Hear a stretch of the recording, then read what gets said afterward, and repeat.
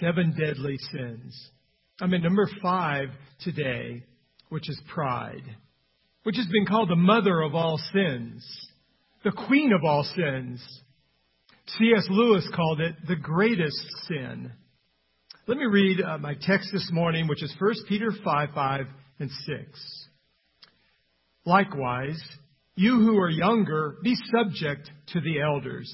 Clothe yourselves, all of you, with humility toward one another, for God opposes the proud, but gives grace to the humble.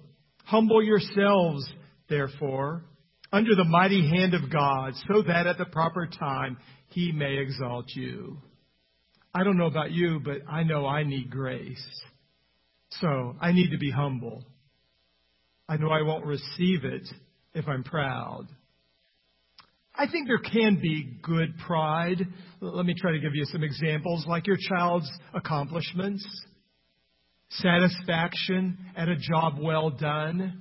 I think you can be fond of your alma mater. I think that's okay. I think there's a fine line, though, that it's very easy to slip into bad pride, like arrogance and vanity and narcissism and a superior attitude, a boaster. Someone said pride is the disease that makes everyone else sick except the one who has it. Conductor Leonard Bernstein was asked the hardest instrument to play, and he said, second fiddle. John Lennon once remarked that we, the Beatles, are now more popular than Jesus. And Muhammad Ali, of course, said, I'm the greatest. And there's this from Keith Richard of the Rolling Stones. The devil doesn't bother me. It's God who ticks me off. Doesn't He know who we are? We're the Rolling Stones.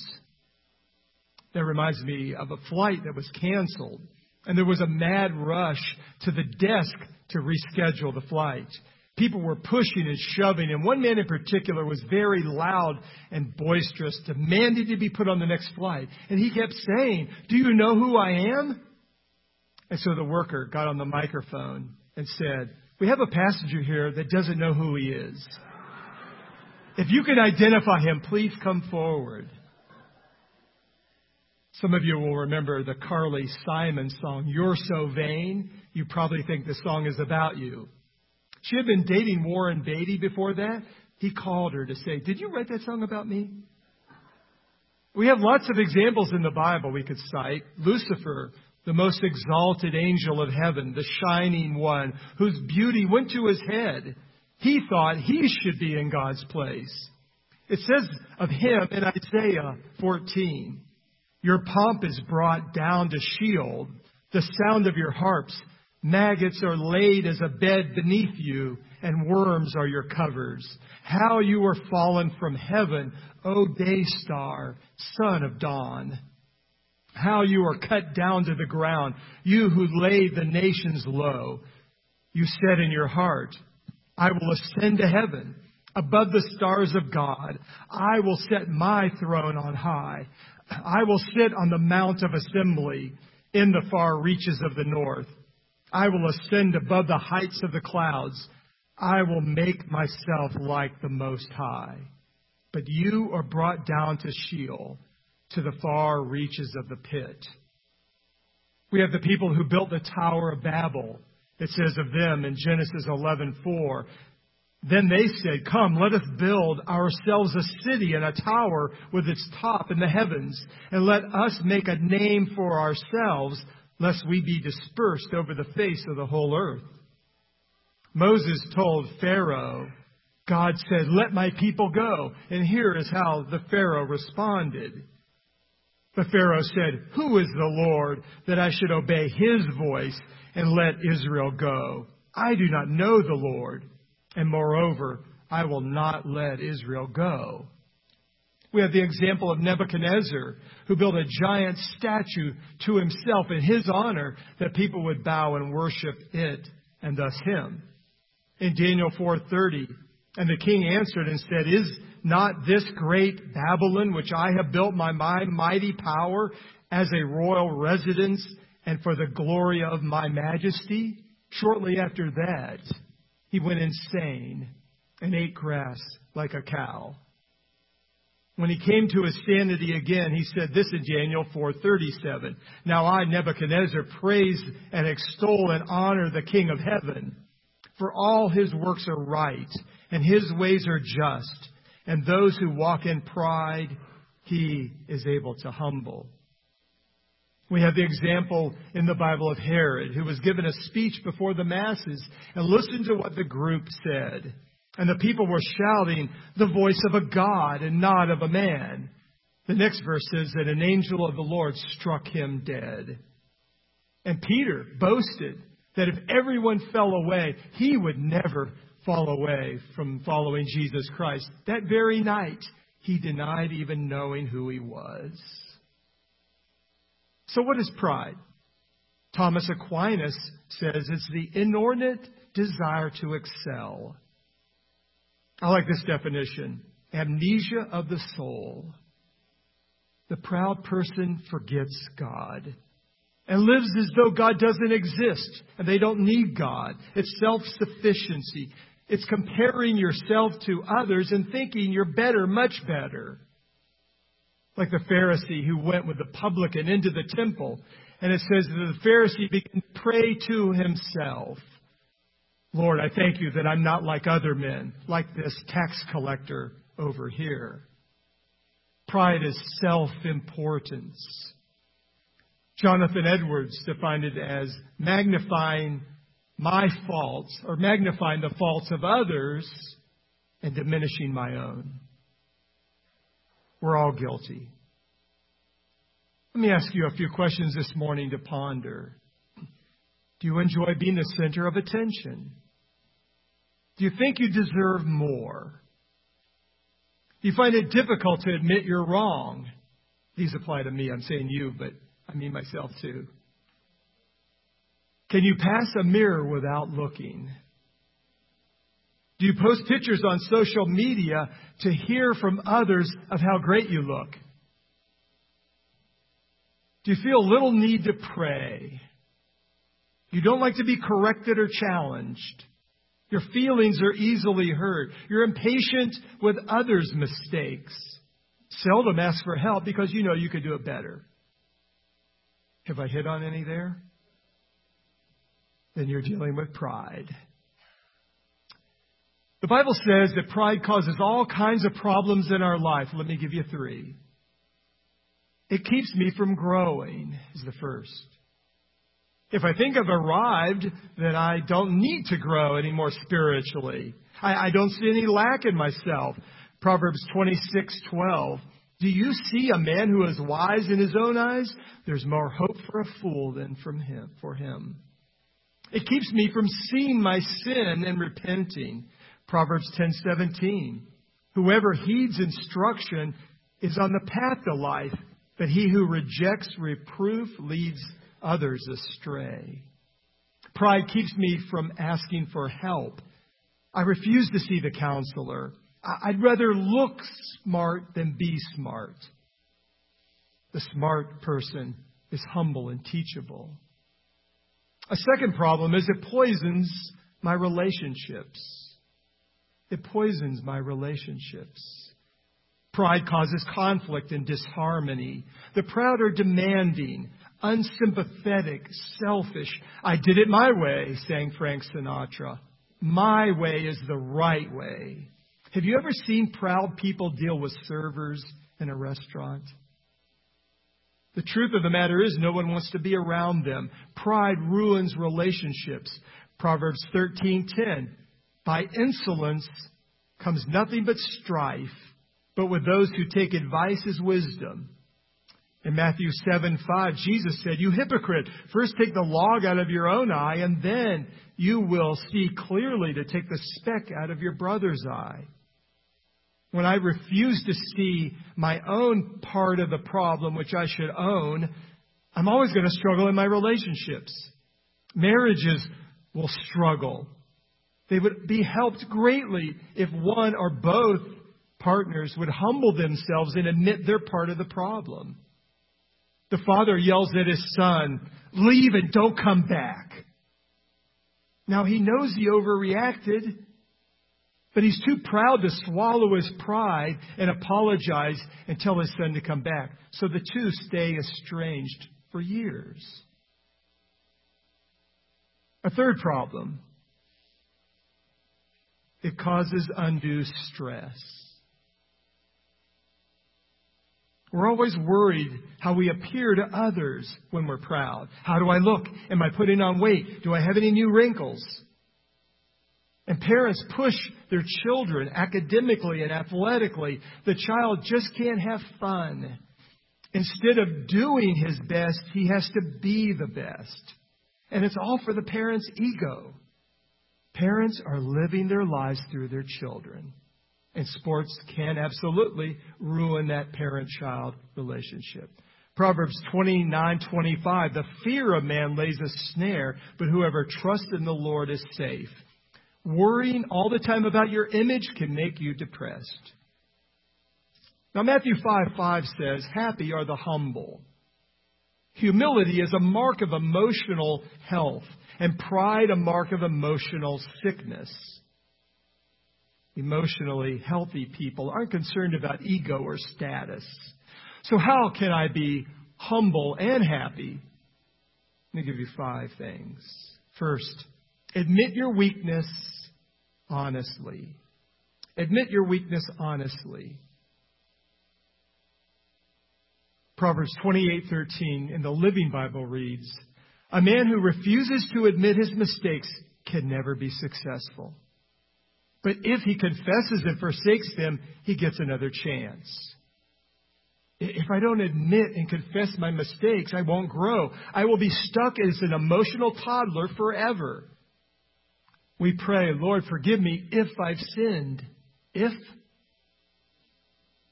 we've sinned.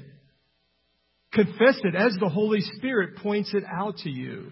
Humility begins with being honest about our sins and weaknesses. I like the story of revivalist, evangelist of the First Great Awakening, George Whitefield. He used to travel with friend John Wesley and preach together until theological differences separated them. One of Whitefield's followers asked him if he thought he'd see Wesley in heaven. And he said, no. He'll be so close to the throne of God, and I'll be so far away, I don't think I'll see him. I love that. Wesley preached Whitefield's funeral. Second, evaluate your strengths realistically. Evaluate your strengths realistically. Listen to Romans 12:3.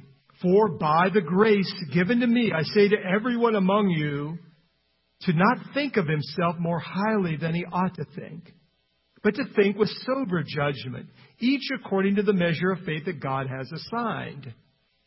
When I'm proud, I can't properly evaluate myself. Humility is based on truth and reality. Pride is not based on reality. Humility isn't putting yourself down as though you're worthless. That's not spiritually healthy either.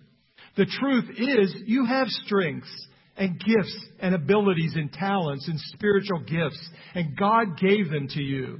Not in every area, but in some areas. And you've worked hard to develop them. That's great. So sanely evaluate yourself. God made us so we can't pat ourselves on the back or kick ourselves in the pants. This little girl ordered a big, giant helping of ice cream, and an adult was seeing that and said, do you think you can really eat all that? And she said, I'm much bigger on the inside than I am on the outside. The proud pretend to be big.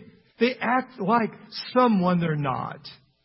Galatians 6:4. But let each one test his own work, and then his reason to boast will be in himself alone and not in his neighbor. Take pride in God and the gifts He's given to you. Just don't compare them with other people. When we compare with others, we'll always find someone who does something worse than us, which makes us proud. And we'll always find someone who does something better than us, which makes us discouraged. It's bad either way. Just don't compare. You're unique. God made you to be you. No one else is like you. So be who God made you to be in the gifts He's given to you. So admit your weaknesses honestly. Be real and transparent in the proper settings. Evaluate yourself realistically. You're good at some things, not everything. Thirdly, enjoy your successes gratefully. Enjoy your successes gratefully. 1 Corinthians 4:7 in the Living Bible reads, "What are you so puffed up about? What do you have that God hasn't given you? And if all you have is from God, why do you act as though you're so great, as though you have accomplished something on your own? Everything you have is a gift from God. I built this house with my 2 hands." Well, who gave you your 2 hands? I thought up that idea. Well, who gave you your mind? I like this. The beaver and the rabbit were looking at Hoover Dam. And the beaver said, "I didn't technically build it, but it was my idea." So work hard with the gifts God has given you. And remember, all success is from God.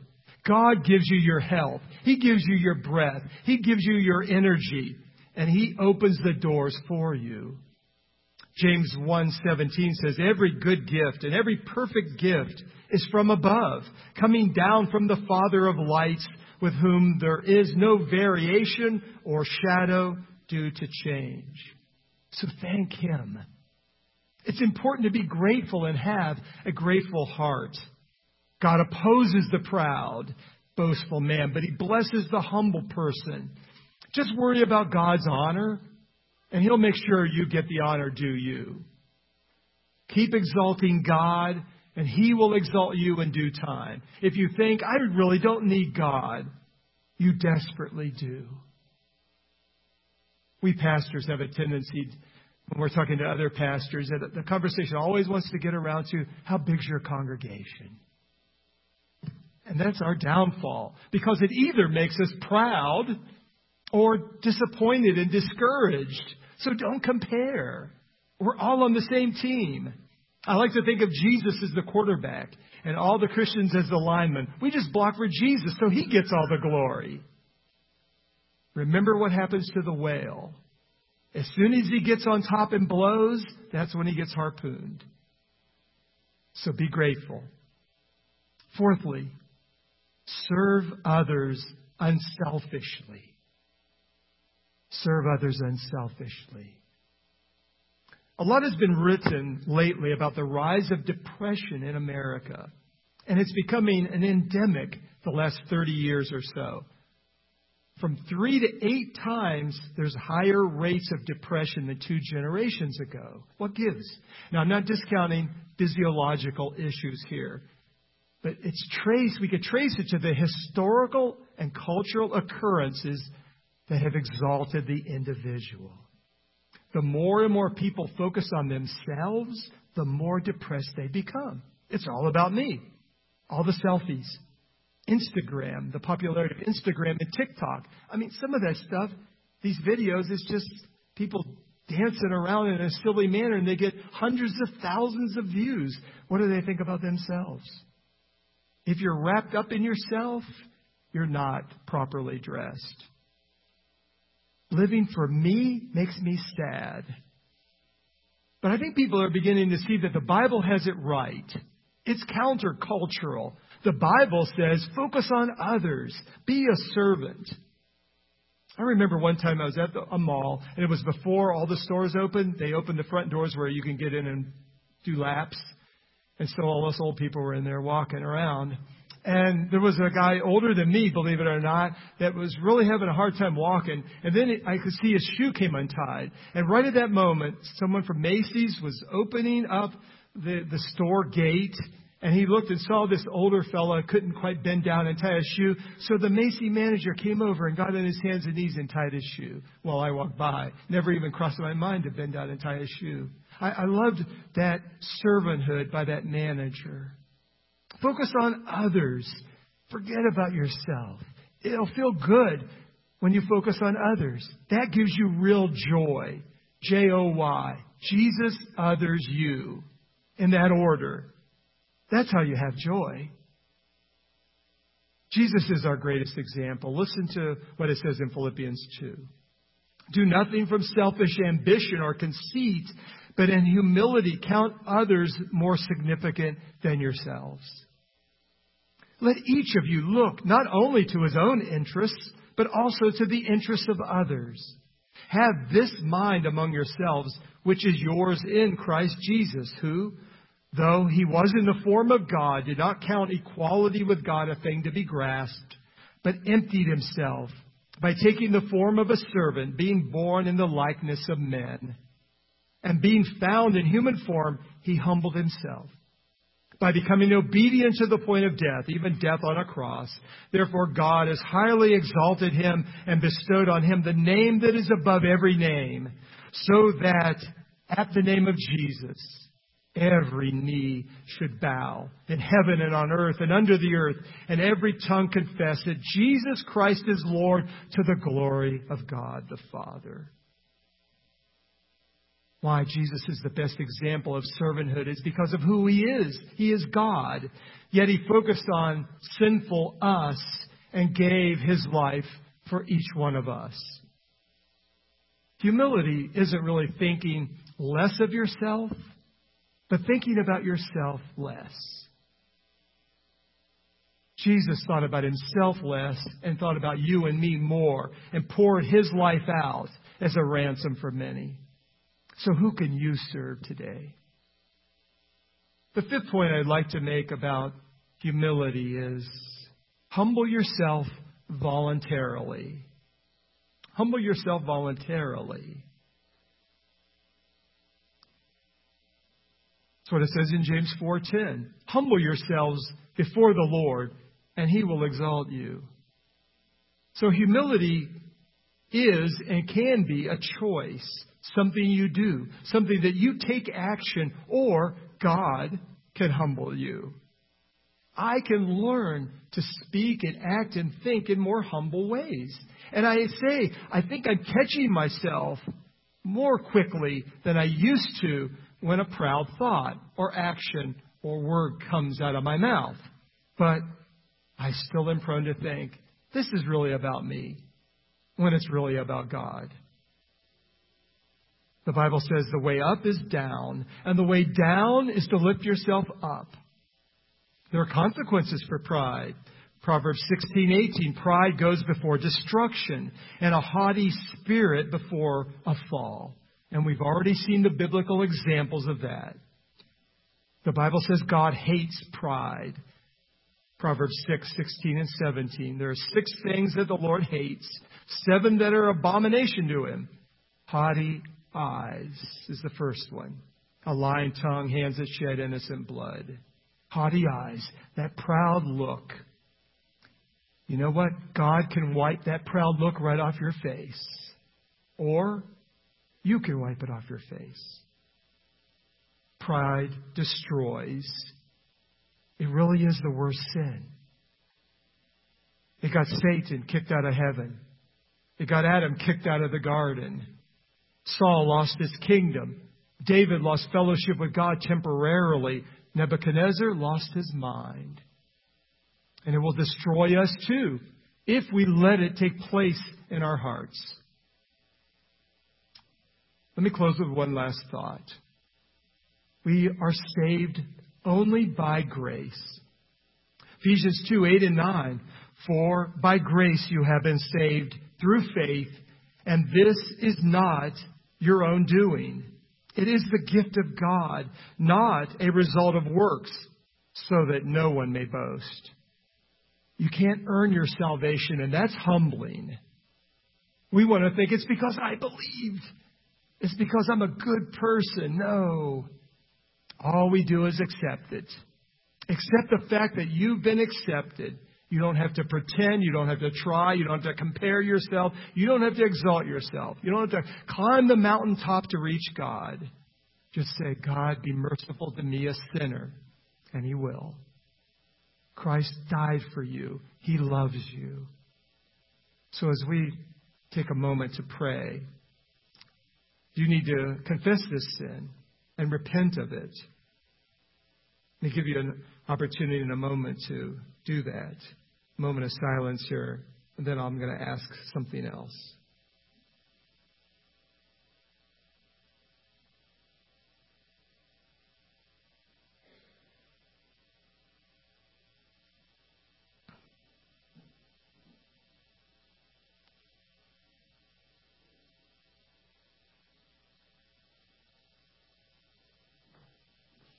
Lord, it's so easy to look at the outward sins of ourselves and others and miss these inward sins that are so deadly.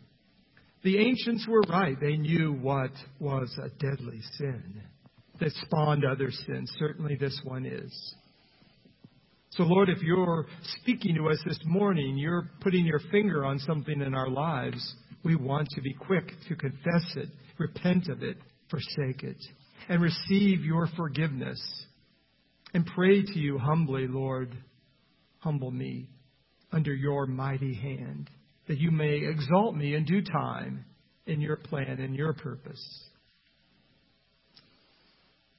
And Lord, I would pray that if there's someone here that has not humbled himself or herself in asking Jesus Christ to come in and forgive their sins, that they might be born again and have a personal relationship with you, if you just quickly slip up your hand, if you need to do that this morning, if you need to make that commitment of your life to Jesus Christ as your Savior. If anyone does, I want to give you that opportunity.